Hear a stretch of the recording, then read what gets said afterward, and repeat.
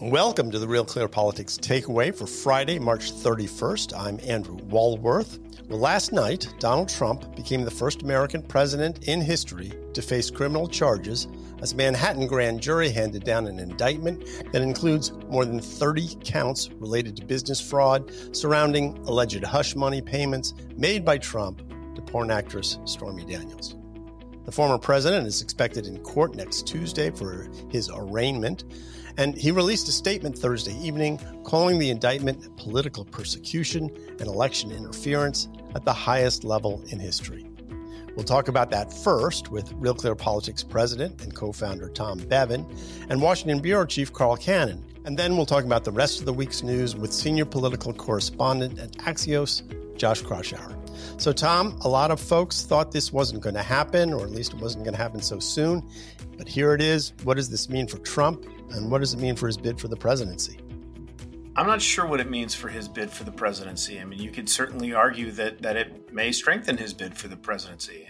It will do what could potentially galvanize people to him who might have been drifting away. It could make some folks who are, indifferent toward him sympathetic toward him. I don't think we know the full scope of that yet. I do think that we have crossed a Rubicon.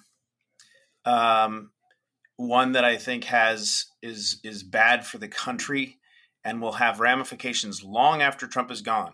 The genie is sort of out of the bottle now, especially given this case in particular, a 7-year-old, civil, agreement, private agreement that he made, and now he's going to be charged. I mean, everybody, again, I'm not a legal expert. I've said this before, but everybody that I've read finds this case to be, anything from a stretch to dubious to pathetic, as Jonathan Turley has called it. So I think it's unfortunate that this is where we find ourselves. And I think this is going to kick off a protracted legal battle as Trump's lawyers go back and forth on this. But again, a longer term tit for tat retaliation where I think you're going to see this becoming more a part of our politics, which is, again, I think a bad thing for the country.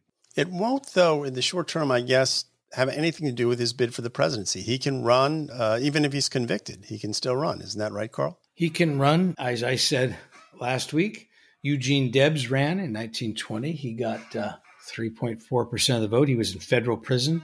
He was imprisoned for violating the Espionage Act. You'd get a Presidential Medal of Freedom today for what he did. He gave a speech advising against registering for the draft. He thought the military draft during World War I was wrong. He gave a speech. They charged him with espionage, sedition. He was convicted. That conviction would never hold up today.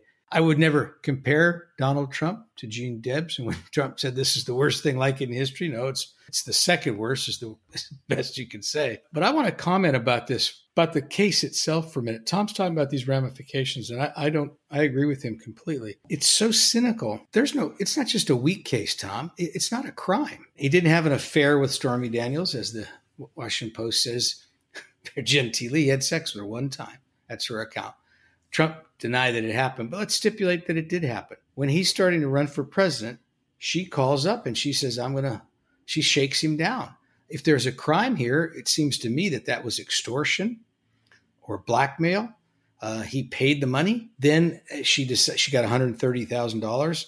Imagine some portion that went to her lawyer. Let's say she got $100,000. Then she decided that wasn't enough. Now she has Michael Avenatti as his lawyer. She takes the money, spends it, and then talks anyway. That's fraud, probably in a civil way. But if you got Michael Avenatti as your lawyer, you're going to have trouble staying on the right side of the law. What Donald Trump did, what he's alleged to have done, is pay her hush money, also known legally as a non-disclosure agreement. Under Alvin Bragg's theory of the case, he would have disclosed that non-disclosure agreement in an FEC report because it was amounted to a campaign contribution because the public would look unfavorably upon his affair with Stormy Daniels. This bizarre and dubious theory of law was tried by the federal government against John Edwards years ago, and the jury didn't buy it. A federal jury rejected that theory of law. It's if that's the criterion, a candidate spends money so that they'll look better. Well, then, if you get your teeth fixed, then you have to disclose that on an FEC report. And if you don't, it's a felony. Even if this was against law, it isn't. it'd be a misdemeanor. He's not being charged with campaign finance violations. He's being charged with fraudulent business practices in New York, which is saying money's used for one thing when it's for another. That doesn't fit this crime. And then the guy bootstraps that on top, says it's in furtherance to that misstatement of another crime, the crime being campaign finance violations, which is a federal law, not a state law. I never voted for Trump. I never would. But 75 million people did. I think they'll all be offended by this. I'm offended by it. And I don't even like the guy. This is like police state stuff. This is like this guy, Alvin Bragg, has made the United States look like a third world country. It is outrageous. It is really awful. Well, let's do the standard caveat, which we don't know what's in the indictment. It's sealed at this point, and we're theorizing on the theory of the law that's being applied here. But Tom, one thing we do know is how other Republican candidates who were trying to run against Trump have responded so far. All of them, as far as I can tell, have lined up and said that this is a bad case, and that DeSantis even has said that he won't cooperate with any extradition. Does it scramble the field at all, do you think? No. You think this was baked into the cake at this point? Yeah, sure. And why wouldn't Republicans stand up and denounce this? As Carl said, it's an outrage. I mean, it's a total outrage. But Democrats are going to get what they have been thirsting after for 7 years. Remember, all the walls are closing in on Trump. The walls are closing in on Trump.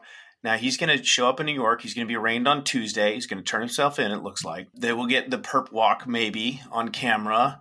They will get a mug shot, which I'm sure Donald Trump will be. He's not going to give them what they want. He's going to smile and, give them double thumbs up. And, I'm not sure they're going to be able to use that the way that they want to. But I just can't say this enough. I mean, I think it sets just a ridiculously bad precedent for this country. And that there will be conservative Republican partisans out there who are going to immediately start plotting retaliation against Joe Biden, against other folks.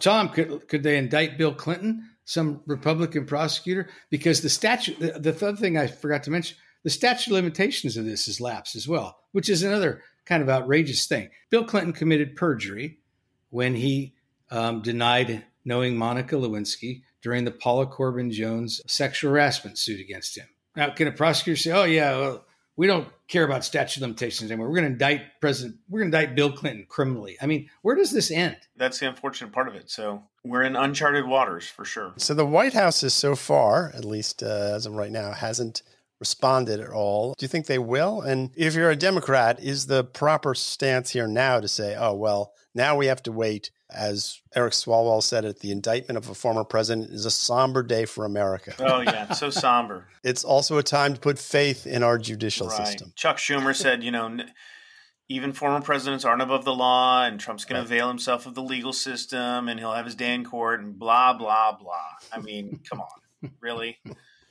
Well, Carl, what do you expect to happen on Tuesday? Before I answer that, I think Tom's right. I think the president will try to make the most of it. I imagine if this New York prosecutor is this vindictive, I imagine he'll try and make Trump suffer. And I don't think they can shave his head, but they'll do something dignity. Trump will try and wear his MAGA hat. They'll try and shave his head or put him in pinstripes. It's a circus. But here's the question, though. Tom gets this. We talked about this briefly last week. Why wouldn't a New York jury convict him? I mean, he's going to have all Democrats on the jury. You're going to have the people who voted for Alvin Bragg on that jury. The arguments I'm making that it's beyond the statute of limitations, that it's not a crime, that I don't know what the judge will decide, the trial judge, but those will be matters for appeal. But I fully expect him to be convicted. It's almost like the Democrats are trying to tear the country apart. And I don't understand why. Tom, last thoughts. I think the opposite argument is, it only takes one juror to look at this case in a objective way and say, listen to the arguments that are going to be made as to why this case has no basis. It just takes one. I have faith. I've actually served on a jury. I've been in that room. I've seen jurors who went in there absolutely 100% convinced, and then after a sort of sober analysis of the facts, changed their minds and ended up voting in a different way. So this is one time I'm not as cynical as Carl. I mean, it's crazy. I'm usually the idealistic dogs are living together. It's crazy. I have more faith in the jury system than Carl Cannon. Well, a happy note to leave this on a very strange day in American politics, I will say. Well, Tom, I know you've got to go. Carl, you're going to stick around, and we're going to be joined in a moment by Josh Kraushaar, and we're going to talk about some of the other things that happened this week. Well, on Thursday, President Biden declared March 31st Transgender Day of Visibility, declaring that transgender Americans, quote, shape our nation's souls. House Democrats have introduced what they call a Transgender Bill of Rights, while some 9 states have pushed back on the movement, banning or restricting transgender surgeries and therapies for minors, while 18 states have banned transgender student athletes from competing in women's sports. All of this is happening against the backdrop of this week's mass shooting at a Christian school in Nashville, where the assailant has been identified as transgendered, and the role her gender identity played in the attack remains an open question. Also this week, new national polls show Donald Trump with a growing lead over Governor Ron DeSantis and the rest of the Republican field, and Chicago gets ready for next week's mayoral election. Tom Bevan couldn't join us for this part of the discussion, but we are lucky to have Josh Kraushaar here, who is senior political correspondent at Axios. So, Carl, the politics surrounding the transgender rights movement in America really came into focus this week. Today was supposed to be a day where the White House and congressional Democrats celebrated and advanced transgender rights. But this tragic school shooting, which resulted in the murder of 3 children and 3 adults, has certainly changed the political dynamics. What's going on here, and how potent do you think this transgender rights issue is, both for the left and the right? Well, Andy, this is going to be the week that we'll look back where transgender issues became like abortion did. It's taken a year or two, but abortion was never a partisan issue until the Roe v. Wade. California, where I'm from, the primary opponents of a liberalizing abortion bill that Governor Ronald Reagan signed were Catholic Democrats. It was an issue that people had strong feelings about it, but it wasn't strictly a Republican and Democratic issue. That changed after Roe v. Wade. It took about 3 or 4 years. Well, it took longer than that, but over the next 20 years, really, eventually it became, if you were a Democrat, you had to be pro-choice if you wanted any future in that party. The last nationally prominent Democrat who was pro-life was David Bonnier of Michigan. And this is what's happened because there's nothing specifically about transgender issues that correspond to wanting a lower tax rate or whatever the Democrats' issues are, the Republicans' issues, and all these issues, environment, taxation, other issues. And feminists are split on some of these sub-issues in the transgender rights field, specifically boys competing against girls in youth sports and collegiate sports. But now, President Biden has thrown down the gauntlet. These Republican legislatures have done their thing. In Kentucky, the Democratic governor vetoed a bill that restricted transgender minor rights that prevented parents from interfering. Complicated bill. He was overridden by a supermajority of Republican legislatures that overrode it. So it's now become a partisan issue. And if you're a Democrat, so I guess you're going to have to express fealty to, what's the term of art, gender affirming care for minors. And if you're a Republican, you have to oppose bathrooms for kids who want to not go in a boys' bathroom. And because it's a partisan issue, it's become one, what you'll see is each side will present a caricature of the issues. There won't be an attempt to mediate these issues, many of which can be mediated. There'll be an attempt to raise money on them and make them worse than they have to be. Well, Josh, I did see this poll. NPR Ipsos did a poll this week. 2/3 of Americans oppose allowing transgender women and girls to compete on teams that align with their gender identity. Only 24% of Americans support it. So while it's a partisan issue, there is some broad consensus around some of this, isn't there? I think the political rule of thumb when it comes to transgender issues, based on all the polling, all the focus groups I've reported on, is that most Americans are in favor of tolerance and rights for everyone, especially minority group. That's a very clear principle. But they blanch when the rights of a small number of Americans infringe on the rights of a whole lot of others. And on this whole transgender debate, Carl laid out a few notable examples, but whether it's a very age-inappropriate gender identity curriculum being taught to elementary school students, whether it's transgender boys playing on girls' sports teams, whether it's medical procedures for minors in this realm. Those are examples where you look at poll after poll after poll, and bipartisan. I mean, Carl says this is becoming a partisan issue. What I find interesting about this subject, and I've seen this in the schools debate anecdotally from moderate Democrats having some concerns about the excesses of the activists on the transgender front. But, you see in the polls that you actually have a bipartisan majority of Americans having concerns about the excesses, the issues where it's not just about rights, but it's where rights infringe on other Americans' rights as well.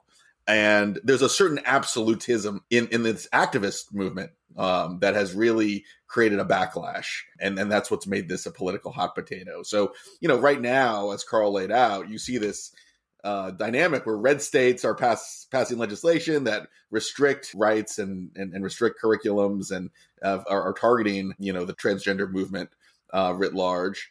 But you have blue states going the other direction and trying to make things more permissive and liberal.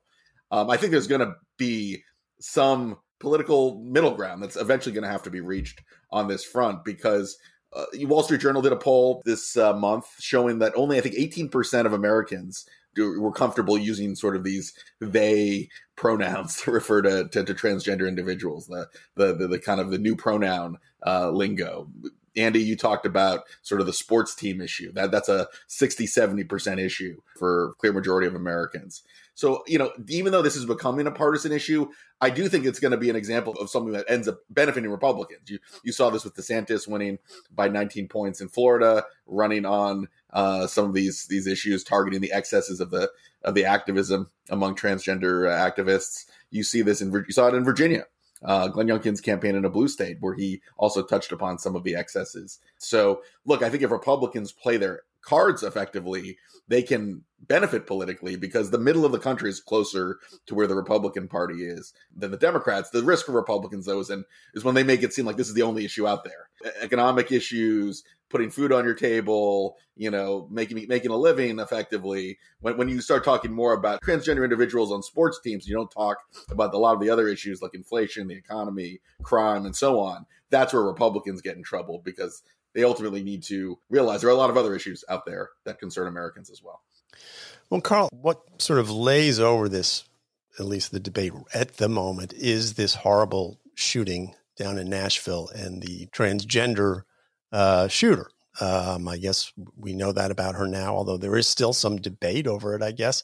But how do you view that in terms of the press coverage, especially? It did seem, to Josh's point, that both sides have sort of latched onto this as a way to sort of make their argument for these larger issues about transgenderism.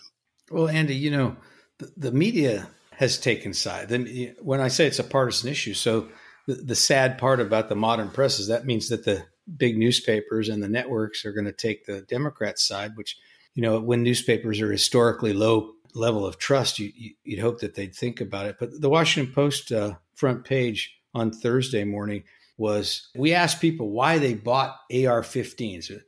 You can't believe, why do people even want these guns? Like as though the gun is the story here in Nashville. And then below that was a Republicans pounce story, Republicans demagoguing on this shooter, but nothing about the shooter.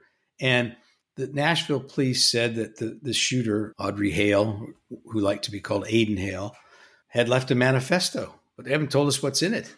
And I know from the Nashville police exactly how many minutes they took to get there. I know from the Nashville police, I've seen pictures of her, videos being shot. I've learned all these things about what her mother thought and where she got the guns and all, but not why she did it. And they know. And Americans are getting tired of being presented a narrative instead of the facts by the press. And in this case, the narrative, if she's going to say, I went there to kill Christian children, I don't know what the manifesto said, but I know that it hasn't been released. I know that they've said they're not going to release it. And the trans activist community have said they don't want it released. Now we're going to fight over that. Twitter banned the usual suspects, Marjorie Taylor Greene and her ilk, from pointing out that a small segment of the trans activist community had said that the Friday day of trans vindication was going to be the day of trans vengeance.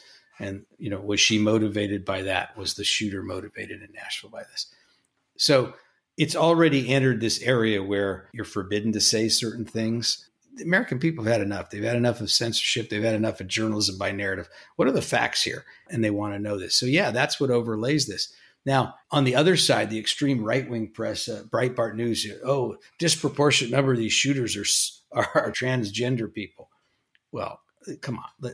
We don't have to go that far. We know most mass murderers are heterosexual people, misfits, mentally ill, whatever. Well, 98% are men. We know that. Well, yeah, that's right. And look, in terms of whether it's a hate crime, they're all hate crimes. You go shoot people you don't know, that's almost by definition a hate crime. They want to say, were you mad at this protected group or that group? Well, it doesn't matter what group you're mad at. To say, as some of the right wingers have said, that these people are given drugs, it makes them angry. Come on. We don't need to go there either. We need to have this, kind of rational discussion, stick to the facts. Remember, that used to be what we did, Andy, in journalism. Josh, what do you think?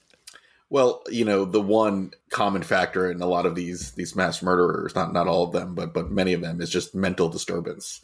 And I hear so much, speaking of narrative journalism, we hear narrative politics where, the left will say gun control, ban assault weapons, and so on and so on. The right is, in this case, certainly targeting the gender identity of the killer. But look, there is a commonality through a lot of these mass murderers, and that's like a serious indications of mental disturbances. And I think we will learn that from the manifesto, and some of the reporting I've seen indicates that for this individual. Like, it used to be, if you see something, say something, right? That was sort of if someone's acting a little weird, if they're acting unusual, it used to be common sense to report them to a person of authority. No, you see somebody's weird. Sell them an AR-15. Now it's either sell them a gun or you don't. Now it's sell them a gun and don't say anything, because you'll be canceled if you say something inappropriate. And I think we have to kind of remember that, like, common sense. You should use your common sense. If someone's acting strangely, if they're writing things that are nutty, if they're making threats, don't sell them a gun and report them to an authority figure. I do sense that there may have been, in this instance, a case where people didn't want to say something because of identity politics, and we have a god-awful tragedy that makes me sick to my stomach reading the news every day. Well, let's move on. Let's talk about the polls. We've got this Fox News poll came out Wednesday. Josh, I want to ask you about this. It showed that Trump had doubled his lead since February. It's up by 30 points over Ron DeSantis. So the numbers are something like 54%, 24%. Last month, he was up by only 15 points. So this is a big jump in the national polls, at least according to Fox. But Josh, you reported this week on these state polls that showed DeSantis leading Trump by 8 points in Iowa and tied with Trump in New Hampshire. We also had this poll, which just came out in Georgia. Now, it was done by a super PAC that backs DeSantis, but it did show DeSantis was up in Georgia by, I think, 10 points as well. So parse that for us. I mean, what's the importance of it being different at the state level? And is it different at the state level? Are these polls accurate? Well, look, all politics is still a little bit local, and there's certain dynamics in individual states that can play to different candidates' advantage. And in the case of the Iowa poll, that's the poll that showed DeSantis tied in a crowded field and up substantially head-to-head against Trump. Iowa was not a favorable state for Donald Trump in the 2016 caucuses. It has a sizable evangelical electorate. Donald Trump, the one thing he's done that I don't think has been, he's done many things since leaving the presidency that has not been helpful to his political future. But, he's raised some real questions about the political judiciousness of sticking to the pro-life line after Roe v. Wade was overturned. And he's lost, at least in elite circles, lost some support among devoted evangelical conservatives. And I think that's what you're seeing. I think Iowa is a much more favorable state for someone like Ron DeSantis, and DeSantis may have an opportunity to run to Trump's right on social issues, on abortion, on cultural issues, just like Ted Cruz did and won Iowa in 2016. And you mentioned, Andy, the Georgia poll that came out. Now, granted, it was from an organization, a super PAC affiliated with Ron DeSantis, but it's a solid pollster. Tony Fabrizio put out the poll. And look, Georgia is Georgia is the kryptonite for Donald Trump. It's the one state in last year's primaries where the traditional Republican slate drummed Trump's preferred picks. Governor Kemp, Secretary of State Raffensperger, pretty much down the line, there were routes against the Trump-endorsed candidates, and that was an outlier compared to most of the other states in the country. So I do think it's important to know that there's some interesting state-by-state dynamics that could play to someone like DeSantis's advantage. I think the bigger picture, though, is that even in these state-by-state polls, the trend lines have been in Trump's direction. So, I mean, a few months ago, probably DeSantis would have been leading in all of these states. Now they're much closer. And when you look at the Fox poll, Trump over 50% nationally and leading DeSantis by about 30 points. Trump has really gained energy because of these legal cases against him, and he's taken advantage of the Republican electorate's sense of grievance that there's an injustice being performed against him. And, DeSantis has run a very listless pseudo campaign, this book tour. He's gotten in trouble when he's spoken about Ukraine. He had to backtrack his remarks from Tucker to Piers Morgan. He has not responded. I've been sort of struck that his campaign has not been nimble in responding to these attacks, these relentless attacks that Trump has thrown at him. So, I mean, I think it's a combination that Trump has sort of gotten his campaign back on track, and DeSantis, even though he hasn't announced a campaign yet, is looking not ready for prime time. Andy, you're almost my age, so you'll remember this. Josh is young. I'm going to mention some races that occurred before he was born and some when he was in grade school. And, it's not even the election year yet, right? So we're not only a year out, we're a year out from the primaries. At this point in the cycle in 1972, Ed Muskie was the front runner on the Democratic side. 4 years later on the Democratic side, it was Hubert Humphrey. In 1992, it was Jerry Brown, not Bill Clinton. In 2004, it was Howard Dean, was not only leading in the polls, but leading in fundraising right up until the until election year, January of 2004. In 2007, at this point in the cycle, 2008 presidential election, any of you remember who the Republican frontrunner was, 2007? What was it, Giuliani? Rudy Giuliani. None of those men were even nominated, let alone elected president. So that's my way of saying it's early. Now, look, Trump's been president, so it's not quite the same, right? He's the 800-pound gorilla. Someone has to slay him.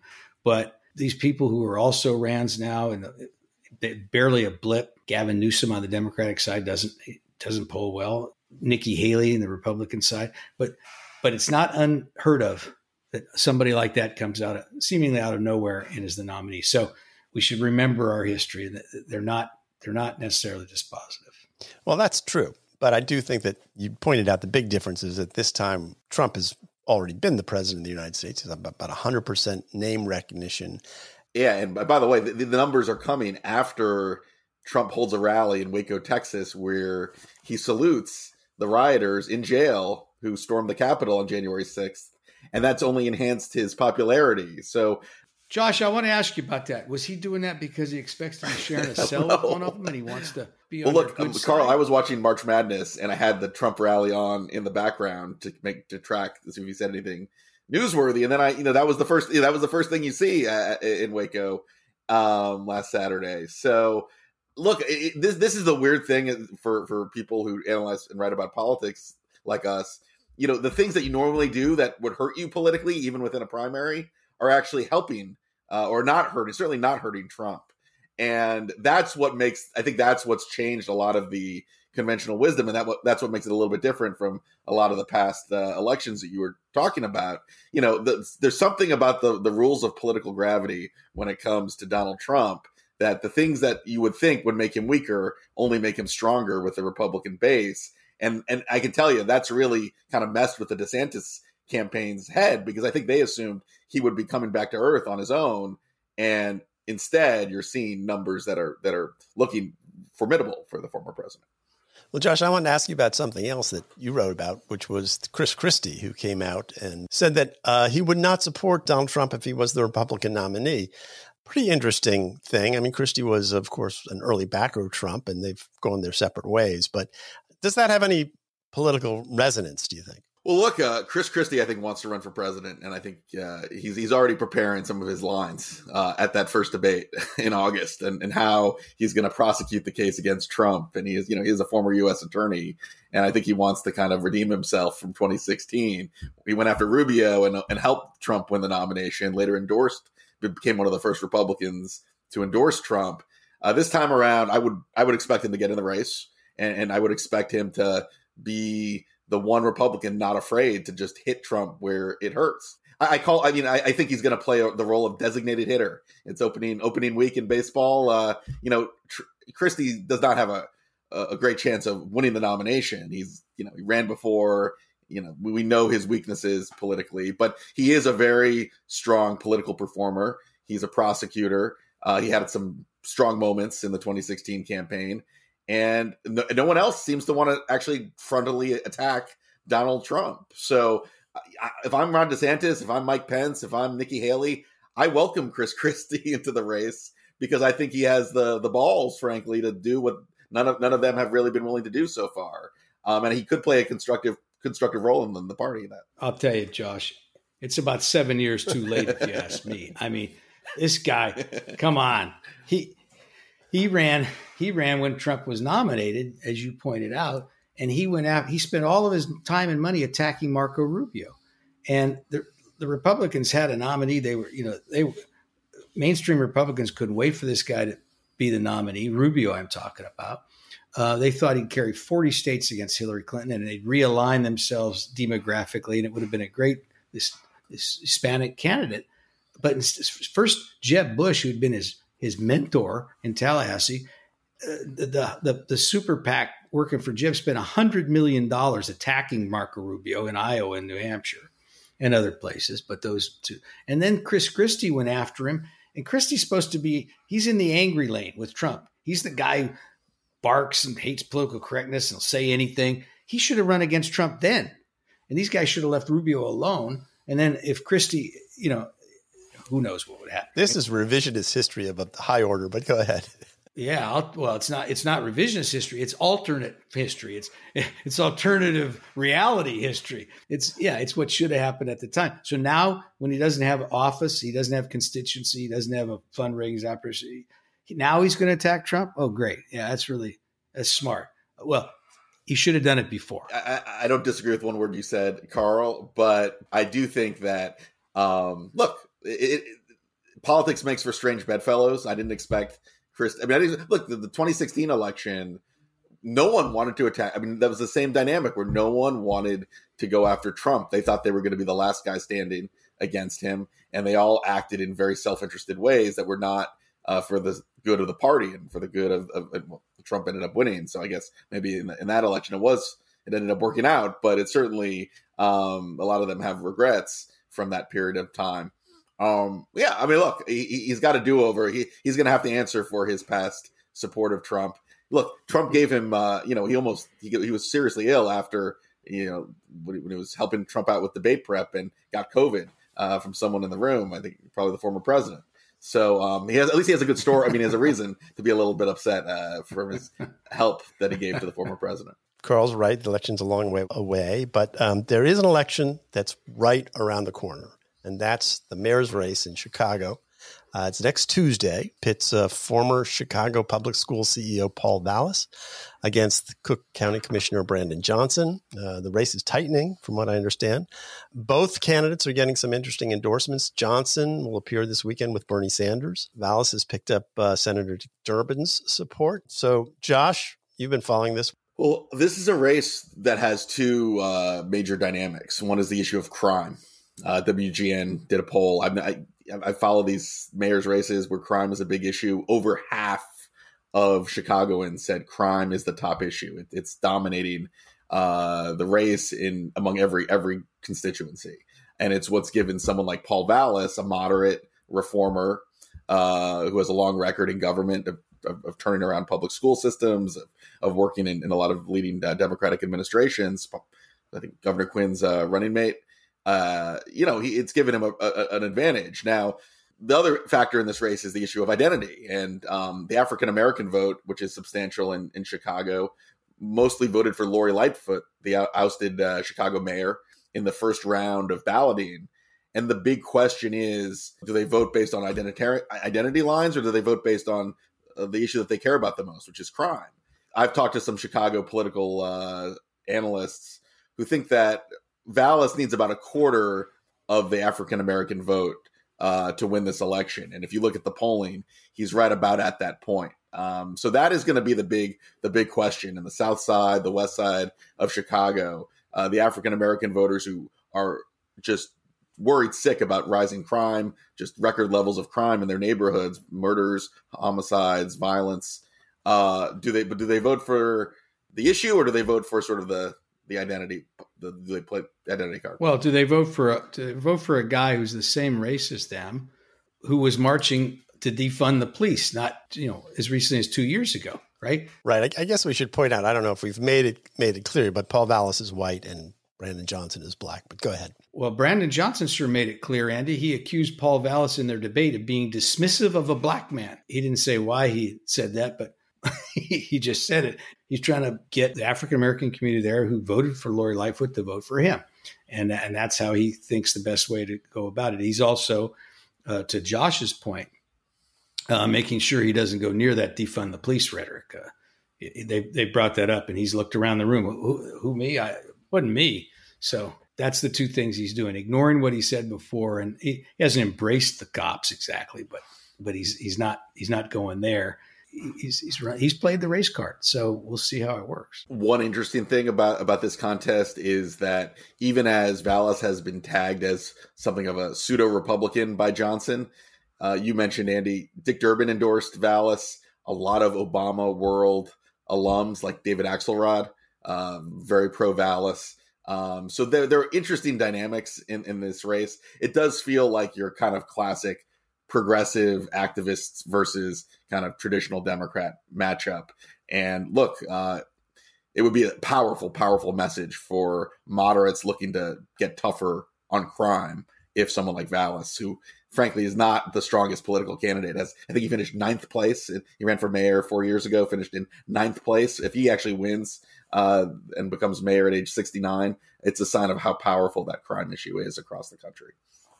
Josh, do we know anything about turnout at this point? And does that matter? Because that would seem to me that if turnout is up, that might favor Johnson, but maybe not necessarily. Yeah, turnout was pretty low historically in the first round of balloting. One X factor is the engagement of the Hispanic community, which makes up a lot of the population, doesn't typically show up to vote. Their candidate did not move on to the runoff. Polls show Vallas doing well in a lot of the Hispanic wards in Chicago, and they're also concerned about crime like everyone else is, but they also have more progressive economic views. So and will they show up and will they vote? Will they vote their economy with the pocketbook, or will they vote on the crime issue? Well, I assume the teachers are for Brandon Johnson, the teachers union. Big time, yeah. Oh, he's the Chicago guy. Teachers Union candidate. He Lightfoot, you would have thought Lightfoot might have had a chance at that endorsement as the incumbent, but they were in for Johnson from the beginning. And Carl, what do you make of this sort of Obama world endorsement for a quasi-Republican white guy? I mean, it's kind of interesting. Well, yeah, look, Paul Vallas he's a liberal Democrat. I mean, by any normal standard. But I was struck by that, and Josh talked about it. So what does that mean? Because Barack Obama was the progressive insurgent. He was the candidate from outside the party. He took the party over from the Clintons, right? Well, but now he's the establishment. Now he took over the party and he made the party in his own image. It's what happened with Ronald Reagan. When the revolution succeeds and you govern for 8 years, well, then you're the establishment. And I was struck by that too. The Obama people are plenty liberal on public policy, but there was always a pragmatic streak to that administration. You saw this with Joe Biden. He came out in favor of this, Obama's vice president. He came out to this, overruled the DC local city council, who for some inexplicable reasons decided when carjackings are at a historic high level they're going to cut the sentences for car hijackings and other things like that. And it was the Republicans on the House committee that oversees the district didn't want this.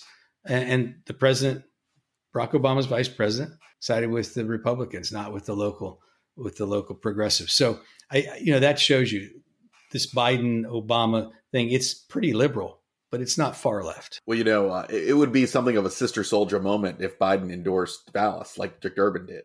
But Biden was a little bit slow on the DC crime bill, and it cost him. I mean, I think it'll help him in the long run, but it certainly, caused a lot of problems. I tell you, Josh, I don't give advice to politicians, but I would not advise the president to get anywhere near that Chicago race, because if he endorsed a candidate and that candidate lost, he looks weak.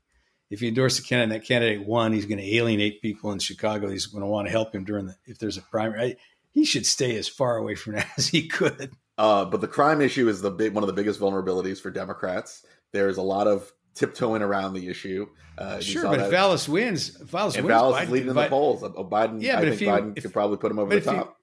But if he wins, he can invite him to the White House. He can say, I was pulling for him all along. Come on, he can do anything he wants. Once the guy wins, he could put him on the ticket. Come on. There was a lot of, I'll just say there was a lot of reporting that if Lightfoot made it to the runoff, Biden was planning to endorse her. I think if that was the case, then if there's an issue that Biden has to worry about in 2024, it's either a recession or a crime, the continued crime wave across the country. And you saw how quickly House and Senate Democrats ran away from that DC crime bill. 81 senators. I mean, it was a remarkable show of bipartisanship. One of the few examples we see in Congress where this progressive movement in the District of Columbia literally scared almost every Democrat, not just on a ballot, but even some of the Democrats in Virginia and in swing states across the country in siding with the Republican Party. So if I was advising Biden, I would say you don't want to have to be seen as soft on crime if the crime wave continues into 2024. All right, Andy. So let's say we'll do a little role playing here. You're the president of the United States. You're Joe Biden. Josh Kraushaar and Carl Cannon are two advisors. I've told him, don't irritate, don't piss off the teachers unions. Don't go near that Chicago thing. Josh has said very forcefully, you just heard him, no, we want to be right on the crime issue. It's the only issue that can hurt us. All right, Mr. President, what's your decision in Chicago? Well, I hate to tell you, Josh, but I'd be firmly in Carl's camp. If I were Biden, I would just sit back and let those two fight. Take credit afterwards. Well, Biden invited Eric Adams after he won the New York mayoral race to the White House, and you viewed him as sort of his Sherpa. I think there's some racial politics that make that different in Chicago. I understand that, but boy, like that, there's a reason he did that then in New York, and there's a real benefit, I think, for being seen as much more moderate on crime than a lot of the most activist voices within the party. All right, but Josh, you heard the president what he said, so let's leave it there. Right. Well, we'll see, Josh. You may be right. We'll see if Biden comes out with an endorsement between now and Tuesday. We'll know he's been listening to the podcast and he listened to you. I don't expect it, but that's not why. That's why Clinton was different than Biden. That's why Biden has sort of, for better or for worse, not adopted the Clintonian playbook on that front. Well, Josh, since you've followed this, I think more closely than Carl and I have, any predictions? Who do you think will win? I think it's going to be very close. Johnson trailed by double digits in the first round, but look, a lot of the Lightfoot voters are moving more towards Johnson. So I think it's going to be a 2 or 3 point race. I would bet this is going to go down to the wire. Carl, you care to make a prediction or not? I don't know enough to make a prediction. God, an honest man. Can't have that on a podcast. Well, I want to thank you guys for doing this. Josh Kraushaar and Carl Cannon. We're usually here Tuesdays, Thursdays, and Fridays in some form, so bookmark this podcast. Come back often. You can keep up with what we're up to here at the podcast by signing up for the free RCP Takeaway newsletter from Real Clear Politics. You can also sign up for Carl Cannon's Morning Note. It'll come in your inbox magically every day, or a couple times a week, I guess. I urge you to go to Real Clear Politics. Read one article from a writer or publication with whom you disagree. Thank you for listening. Until next time, for Real Clear Politics, I'm Andrew Walworth.